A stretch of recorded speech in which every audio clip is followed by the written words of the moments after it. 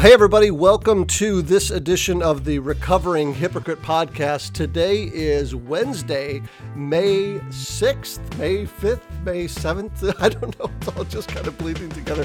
And for those of you who are longtime listeners to the podcast, you know that the whole premise of this thing is to explore the relentless grace of God that is directed at jacked up sinners like yours truly. And I am truly the chief recovering hypocrite around these parts.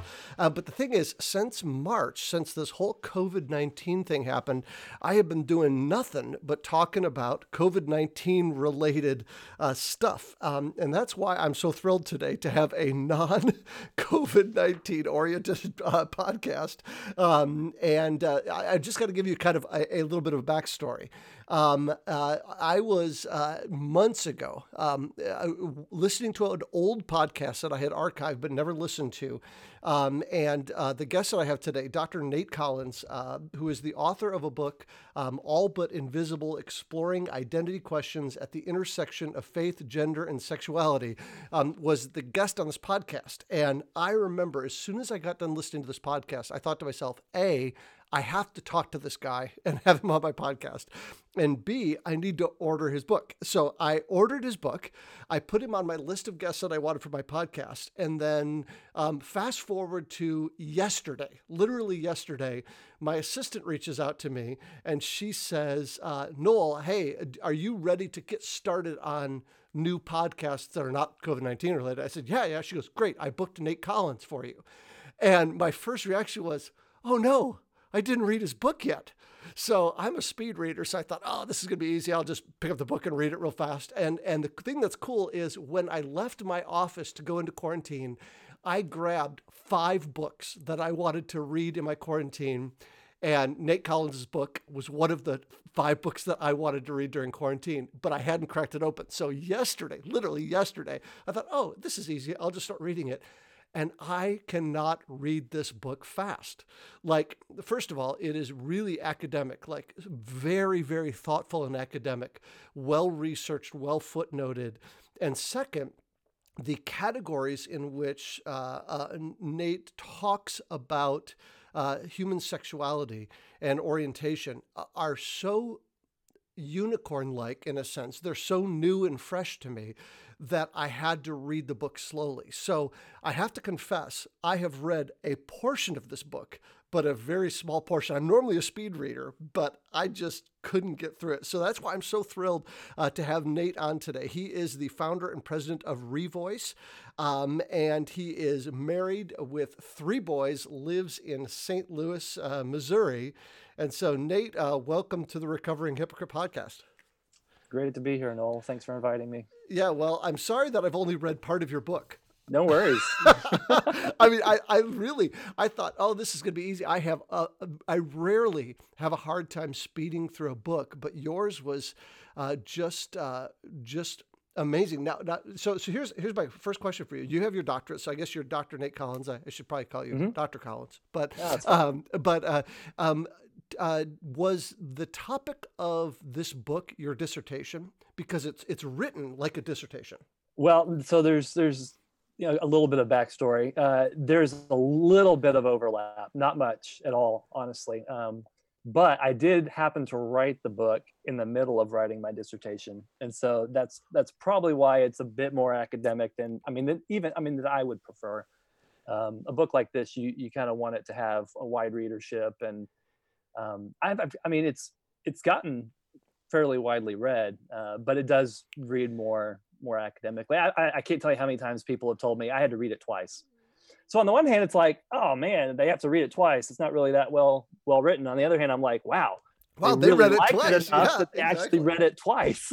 Exactly. Yeah. And I think that one of the strengths of the book that I've read so far is that you are careful and thoughtful. And so I think when you're dealing with the topic at hand, it is easy to be cliche or to kind of skip over the difficult arguments and not take the time. So you almost necessarily need to rabbit trail, in a sense, not that you rabbit trail in the book, but a good scholarly book has to say, okay, I have to trace this to its logical end.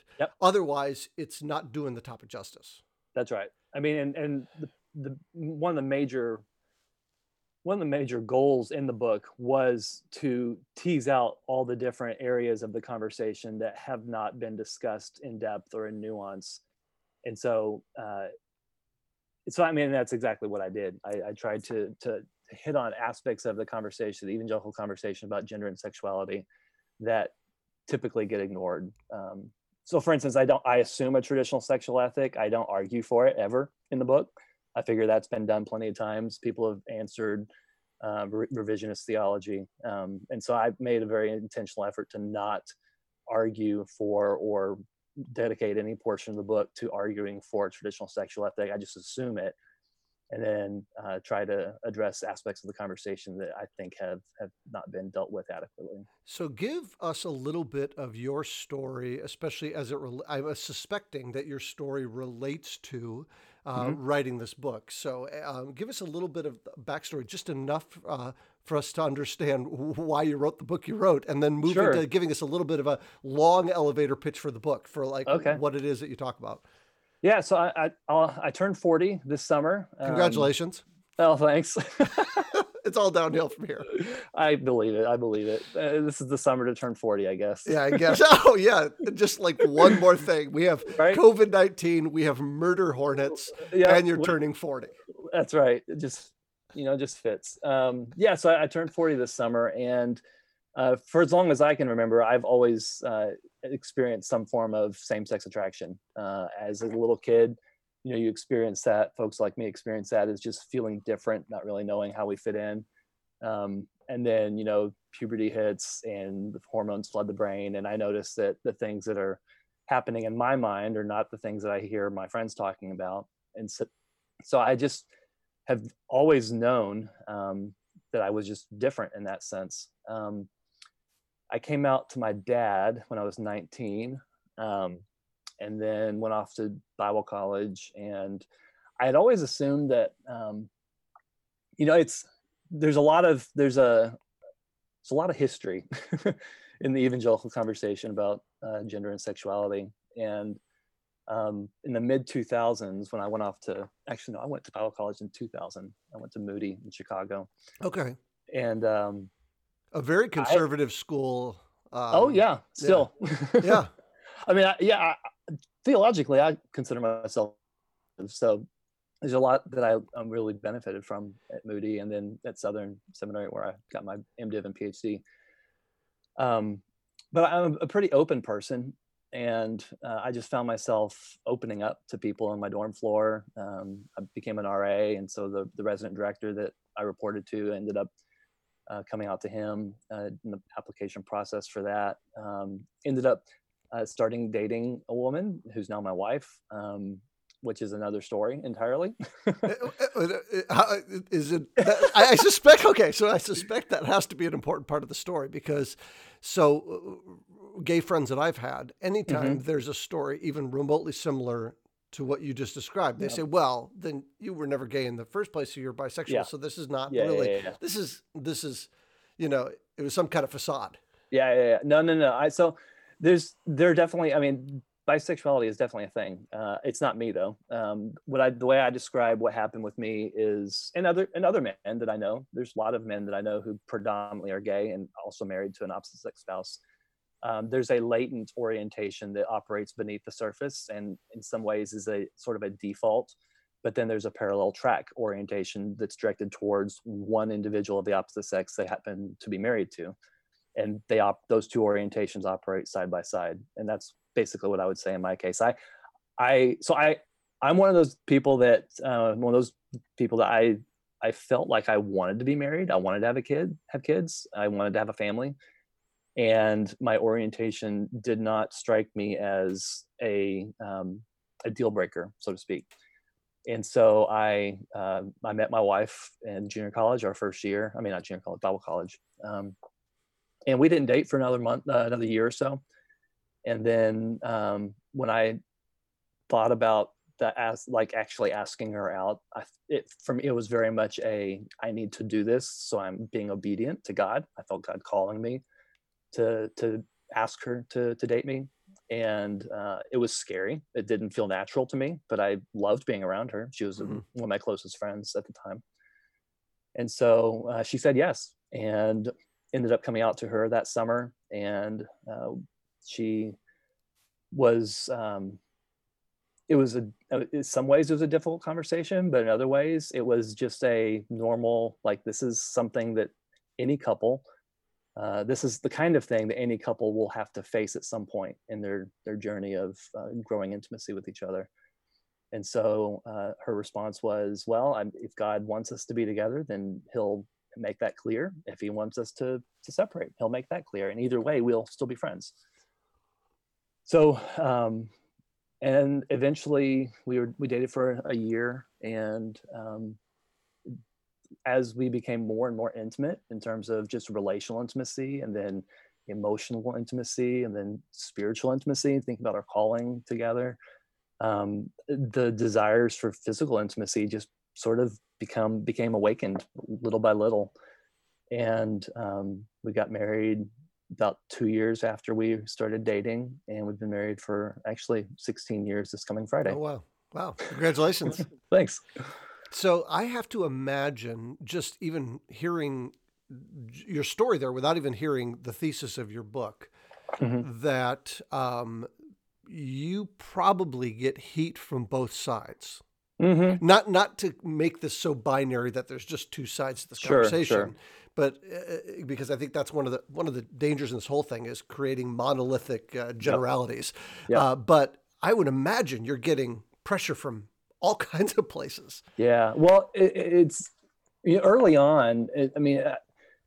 Again, in the mid 2000s, the predominant perspective that you would encounter in evangelical circles was the ex-gay narrative, that, you do X, Y, Z, you repent enough, you reinforce healthy gender stereotypes or gender norms enough, and then you'll eventually change and become straight. And that's conversion therapy. Conversion, right. Yeah. Yeah. In Christian context, I prefer to refer to it as conversion ministries. Okay. Like, it's not necessarily therapy in the traditional sense. My wife's a marriage and family therapist, and so I'm like to keep particular in therapy. right. But I think that's the term that's typically used and thrust upon that sexual orientation change efforts. And so, I'm always very hesitant when I do share my story there's plenty of us out there.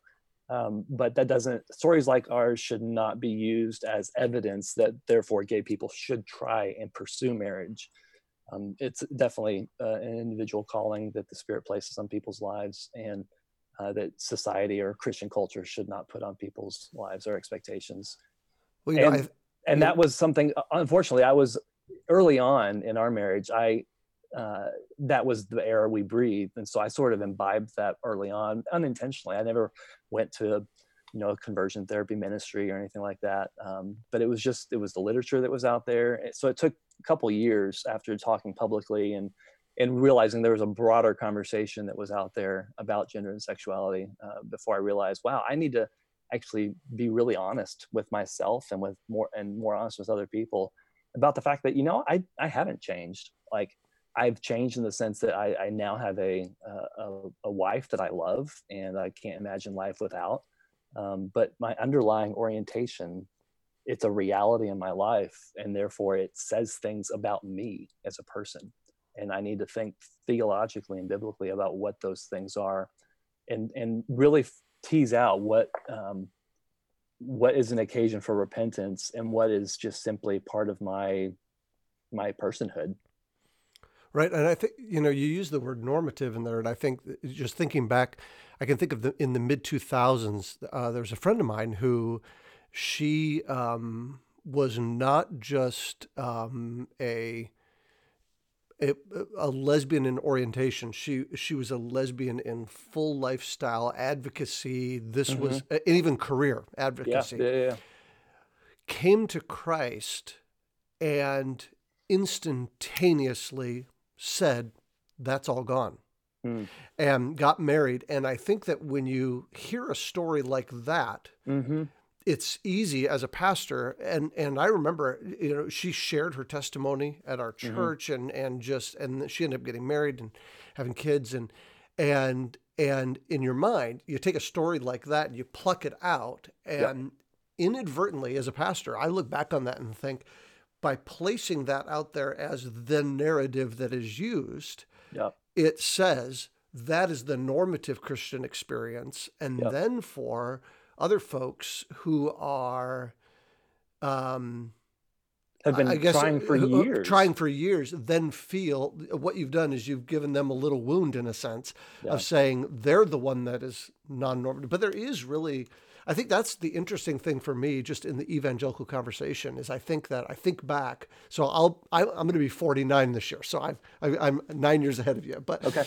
in my experience through this, just as a pastor, there was the conversation at the beginning. The conversation 15, 20 years ago was, man, Christians were saying, you can change. You're not born a certain way. And the non-straight narrative was, no, I'm born this way. Lady Gaga, I'm born this way. And now the conversation is, there is a fluidity in at least sexuality, if not orientation as well. And so now we're kind of in this middle space, right? Where it's now everybody's trying to figure out, but it seems this should put us in a position where we are able to actually have conversations. Yep. Instead of ripping us apart. Yep. No, I think you nailed it. I've often said that sexuality is characterized in general by a degree of fluidity, while orientation is more of a fixed reality. Now that doesn't mean that I'm advocating people going out and exploring the fluidity of their sexuality. I think the only people that really, in terms of a Christian worldview and thinking about sanctification, all that, only people that for whom sexual fluidity is a meaningful thing, it would be, I think, people who are non-straight who do want to pursue marriage. And so, for example, me, I discovered that I could be sexually attracted to a woman. Now, I can't imagine what it would be like to be sexually attracted to a woman besides my wife. That blows my mind. It freaks me out. It weirds me out. Just would not want to go there. But I am grateful for the degree of sexual fluidity that I have, that's developed in me.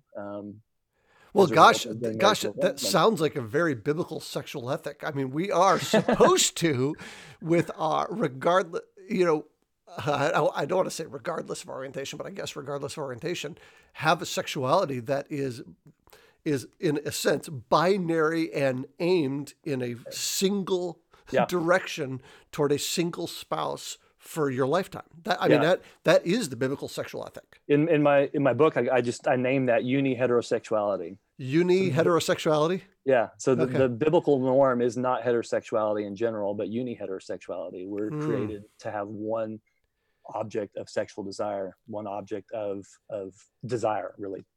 Well, gosh, even if you think about it, just think about from a biblical perspective, what there are 6 passages, 3 in the Old Testament, 3 in the New Testament, even about homosexuality, and in just clear passages, but just there's countless about just sexuality in general, and all of it coalesces into that normative calling to be married to one person for one lifetime and have your sexuality remain with that one person for a lifetime.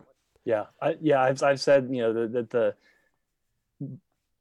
the driving force for me for why I believe in the traditional sexual ethic does not center around the 6 clobber passages about same-sex sexual behavior, but it's grounded in Genesis 1 and 2 and the charter that God lays out for humanity in terms of sexual union.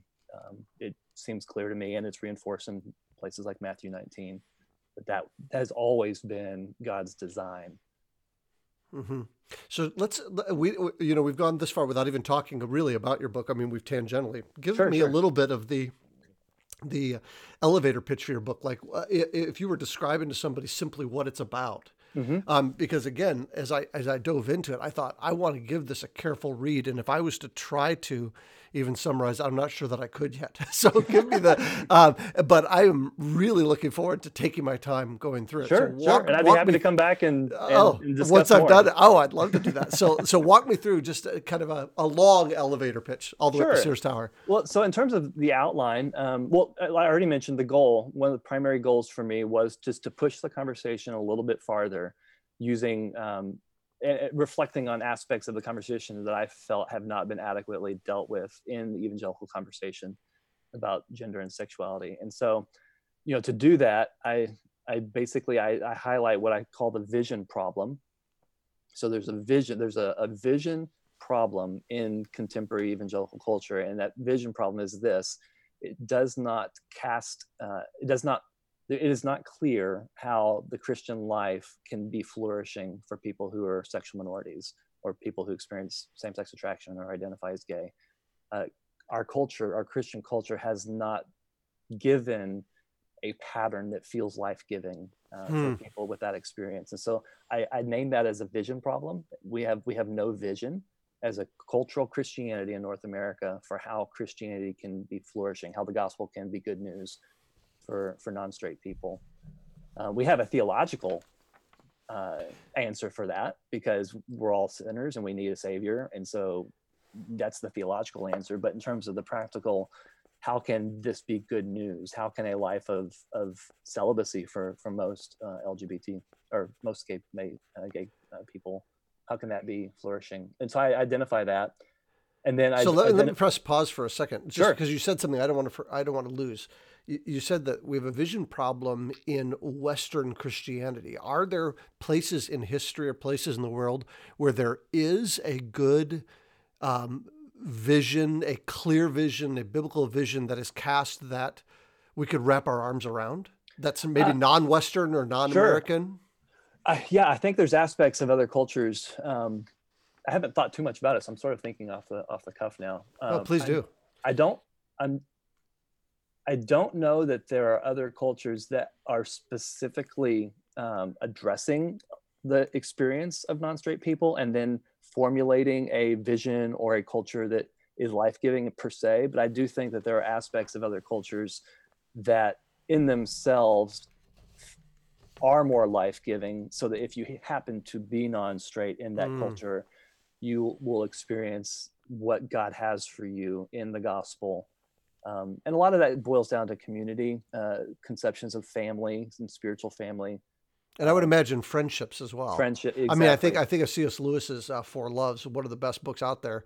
You read it and you think some of the ways he describes even like same-sex friendships, some people in our culture right now would balk at and say, "Oh, man, that's gay." No, that's friendship. Yeah, one of the things I point out in the book is, and this is not something you will learn from many Christian thinkers, but it's definitely in the feminist literature. Is that one of the things that every man has to prove growing up is that they are not gay. That's basically a milestone in the development of masculinity. Masculine identity is proving in Western culture. In Western culture, and that just isn't present in many other cultures. And so this idea that being gay says nothing about your identity as a man, just removes a roadblock in terms of just coming to accept yourself and being able to understand that. Well, I mean, I can even think of men, friends, people I've known who, by disposition and personality and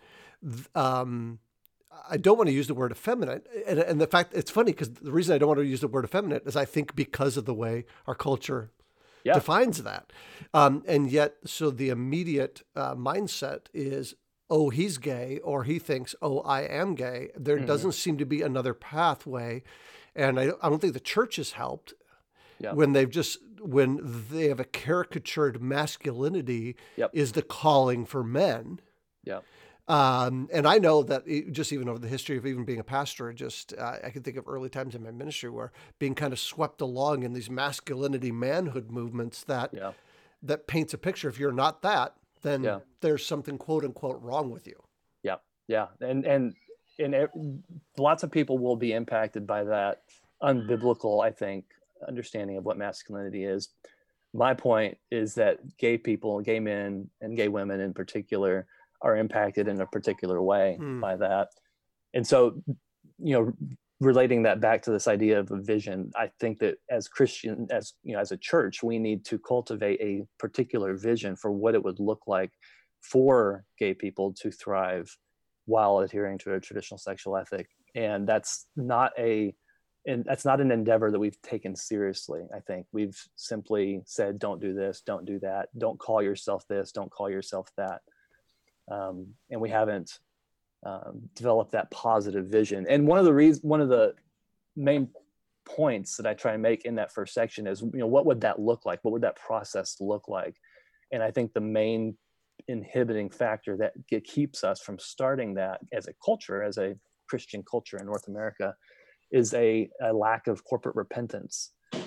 We have actually done the opposite to gay people. We have hurt them. Christian culture has treated gay people in a particular way. And until we develop a cultural awareness of that and develop patterns of corporate repentance for that, then we will not really be in a position to offer a long-term vision for what it would look like to be gay, and also in a traditional Christian space. I mean, evangelism is the goal.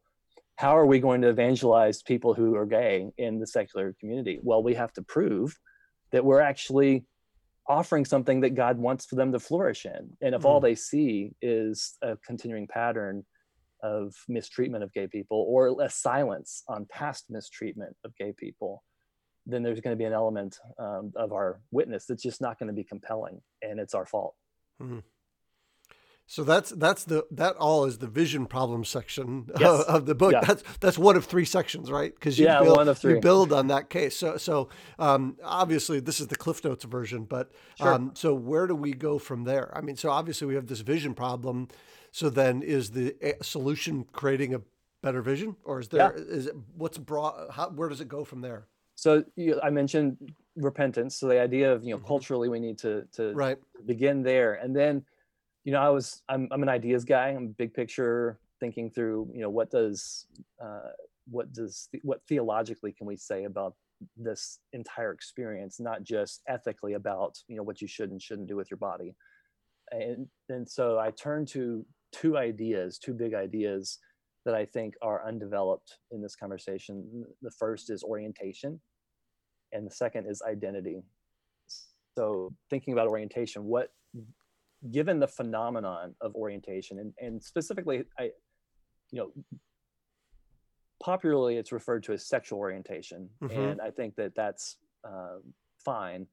But what I try and do in that entire section, it's 4 chapters long, is I try and think about, theologically, what is this phenomenon of orientation, and what can we say theologically about it?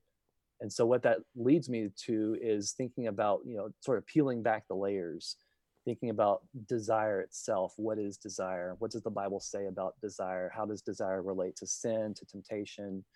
What does God say? What does the Bible say about who we are primarily, fundamentally? Are we fundamentally sexual beings, or are we at a deeper core level? Are we just desiring beings in general?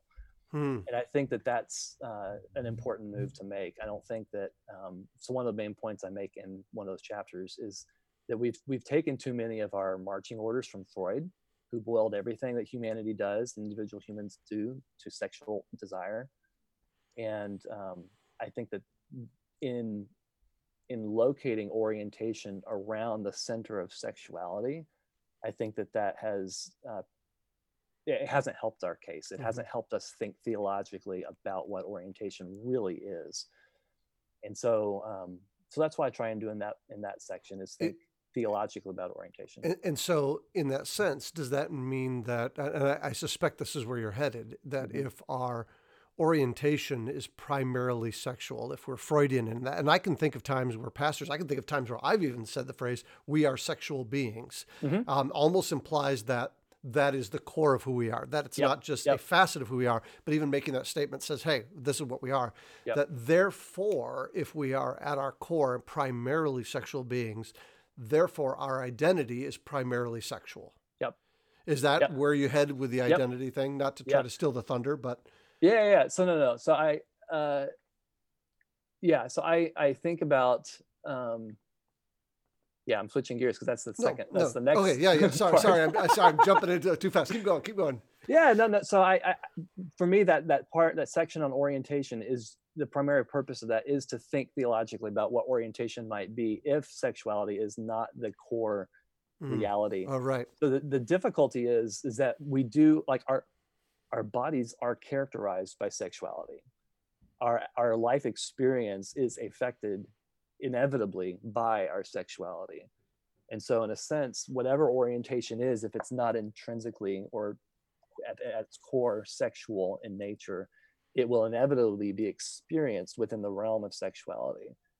And so that's an important, I think, just distinction to make. But I think it's still worthwhile thinking about orientation in non-sexual terms, because one of the things that is really confusing about being gay in a traditionalist Christian sense is well, what about me is okay?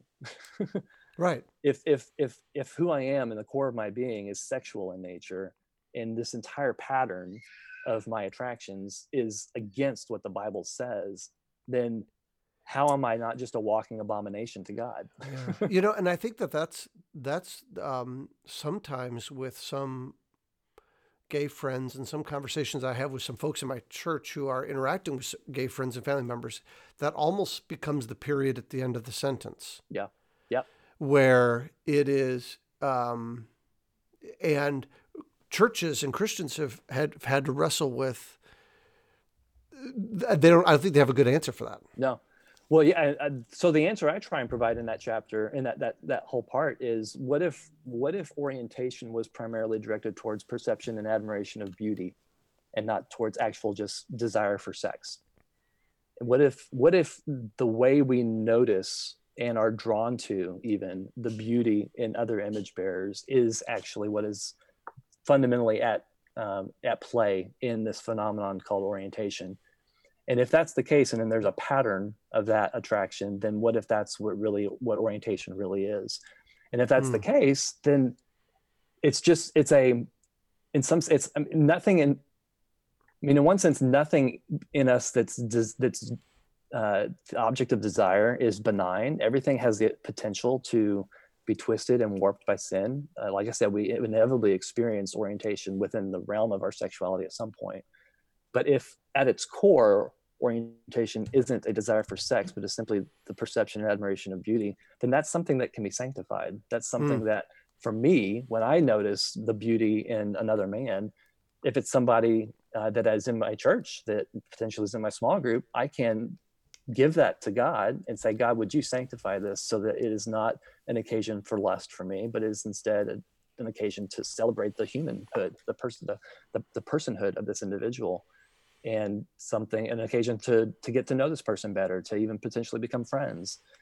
All of those desires, really, for intimacy, I inevitably experience them within the context of my orientation, but that doesn't mean that they're necessarily leading me to sin if I'm following the Holy Spirit and letting the Holy Spirit bring conviction to my heart, and listening to the advice of others, all those things. And if your thesis is right there, which I'm processing, Sure. If your thesis there is right, it can be broadened to straight people and their admiration, friendships with the opposite sex. See, a lot of times there's the Billy Graham rule that has become that I think had good intentions. There are men who just avoid friendships with any women because so the only friends that they can have are women that they're not attracted to, or their mom. I mean, it's just it unnecessarily truncates community. It when you results in exclude impoverished anybody that you might possibly be attracted to. I mean, if you think the language the Bible gives us, especially in the New Testament, for the new covenant community, is a very intimate image of spiritual family, brothers, sisters. I mean, that's intimate language, and yet for many people who do shut the possibility off for intimate opposite sex friendships. Those words don't ring true to their actual experience. And so in a very real way, they're not living into the new covenant community that God has called us to participate in. Yeah. It's interesting because it's almost like, I can think of two people off the top of my head. My sister, who lives in St. Louis, the same city you're in, my daughter, both attractive, but I would not, because I have a category for them, sister and daughter. Yeah. I'm able to appreciate them as beautiful people, and have an intimate relationship with them. And yet our circle for that is too small. Yeah. And what you're arguing for really is broadening that circle, both for straight and non-straight people, to be able to appreciate beauty without sexualizing the other person. Yeah, exactly. Yeah. Interesting. I don't claim to have written the final word on any of this. I'm just trying to move the needle forward and think creatively, because we have fresh challenges in our culture. And as Christians over the past 40, 50 years, I don't think we've addressed those challenges in a healthy way. So let's move the conversation to identity then. Yeah. Because I do think that issue is, that's the one talked about almost more often than anything right now. Sure. That's the issue. So unpack where you head with that a little bit. Yeah, so I just try and think about, okay, given what I've just said about orientation and how I've tried to describe it theologically, what does that say about who I can think of myself as, or who I can think of myself to be, in lowercase I identity. And I think I devote 5 chapters in that part. So I go through lots of different things, but what I try and land on is this idea of a social identity. So social identity theory is a branch of social psychology that looks at group behavior and group identity, really, and explores how groups take on an identity, what aspects of group identity are particularly meaningful to that group that make it that group, and then how groups treat other groups that maybe want to be within that group, an in-group versus an out-group. And I do a lot of just reflection on applying those ideas to the sociological reality in North American evangelicalism. And the upshot of that whole part is basically thinking about, what if gay, like the identity of being gay, is not just this global identity that encapsulates everything that you are. But what if it's something that's very more specific? And specifically, what if it's what I call a secondary gender identity? So a primary gender identity, the way I use the terms, is binary, man or woman. That reflects creation. God created us to have either one of two genders, male or female. But in cultures where categories exist that index or that describe a particular kind of man or a particular kind of woman, often labels will crop up that index identities according to that category. And so I basically make the case that what's happened in Western culture is that orientation has become a meaningful enough category. It's broadly recognized. It's, even if we don't all know what it is, or we don't all we haven't all reflected in depth about what orientation is, we're still aware of the phenomenon.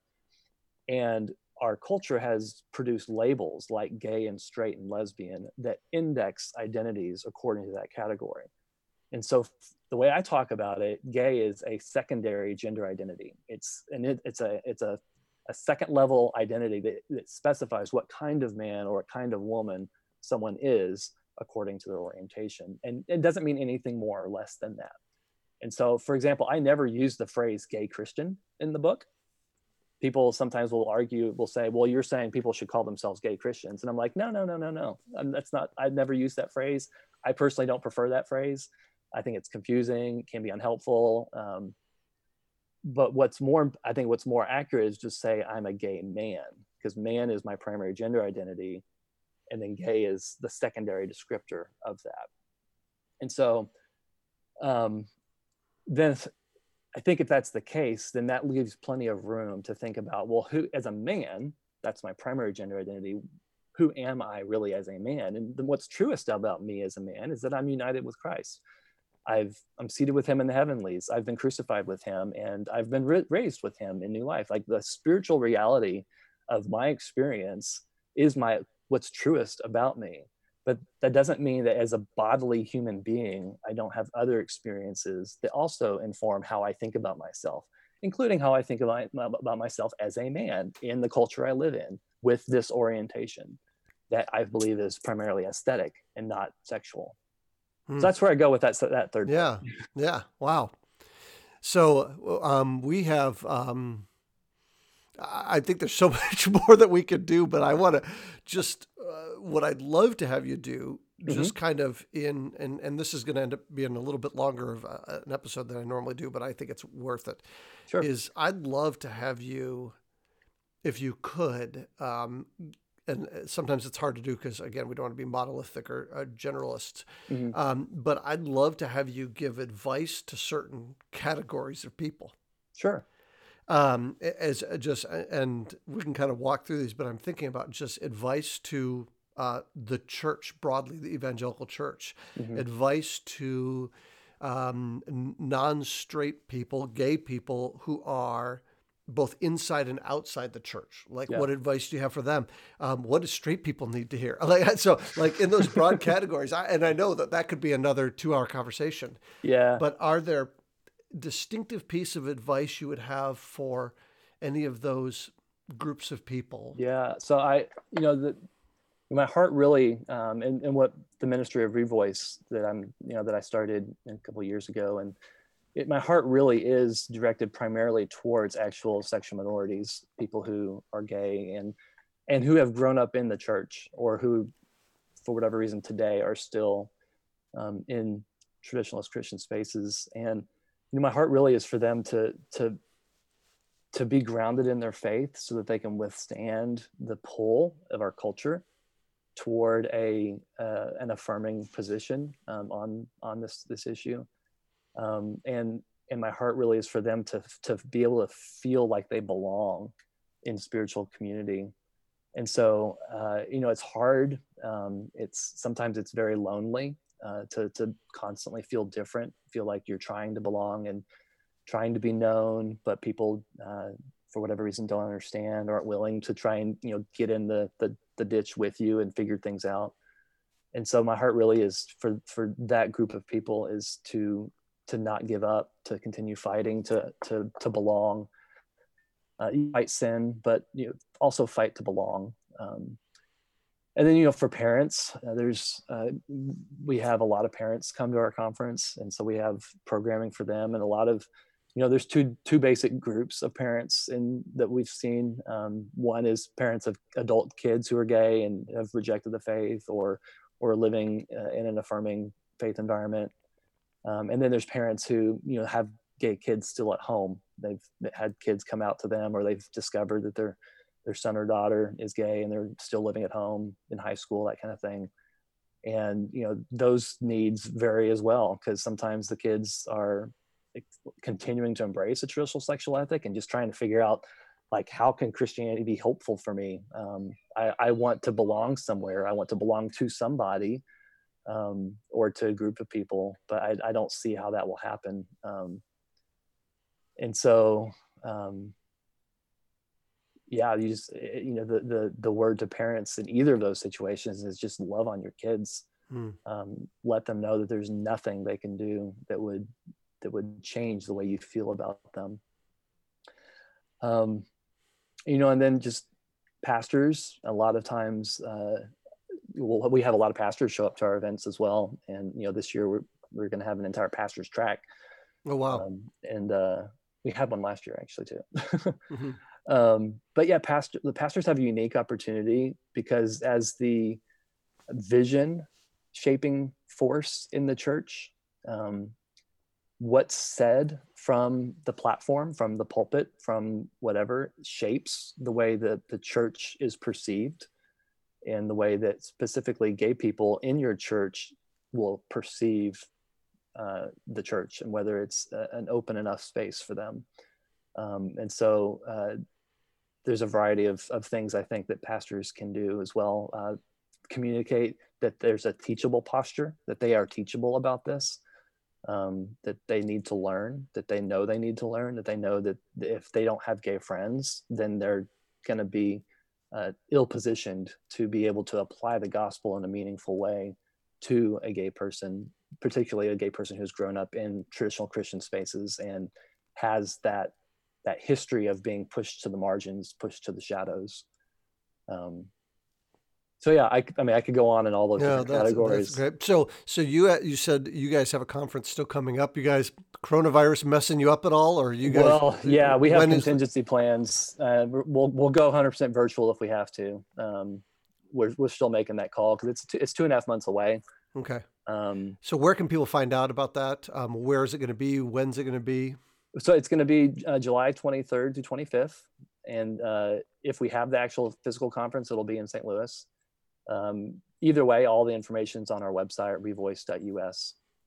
So great. Well, I'll in the show notes, I'll put links to all your stuff, to your book, to your site, to the conference, all that. I just appreciate you so much, Nate. This is thanks, Noel. This has given me a ton to think about, and so I'm looking forward to just kind of walking my way slowly through the book and having another conversation with you down the road, whether it be here on the podcast or at your conference. I'm tempted to look at my schedule right now and try to figure out when I could be there. And just really appreciate your voice in this conversation. And thank you for wanting to recognizing the conversation is necessary, because that's as just in itself, that's a very encouraging thing to see. And one of the things that has been really rewarding about just seeing people respond to things like my book, things like our conference.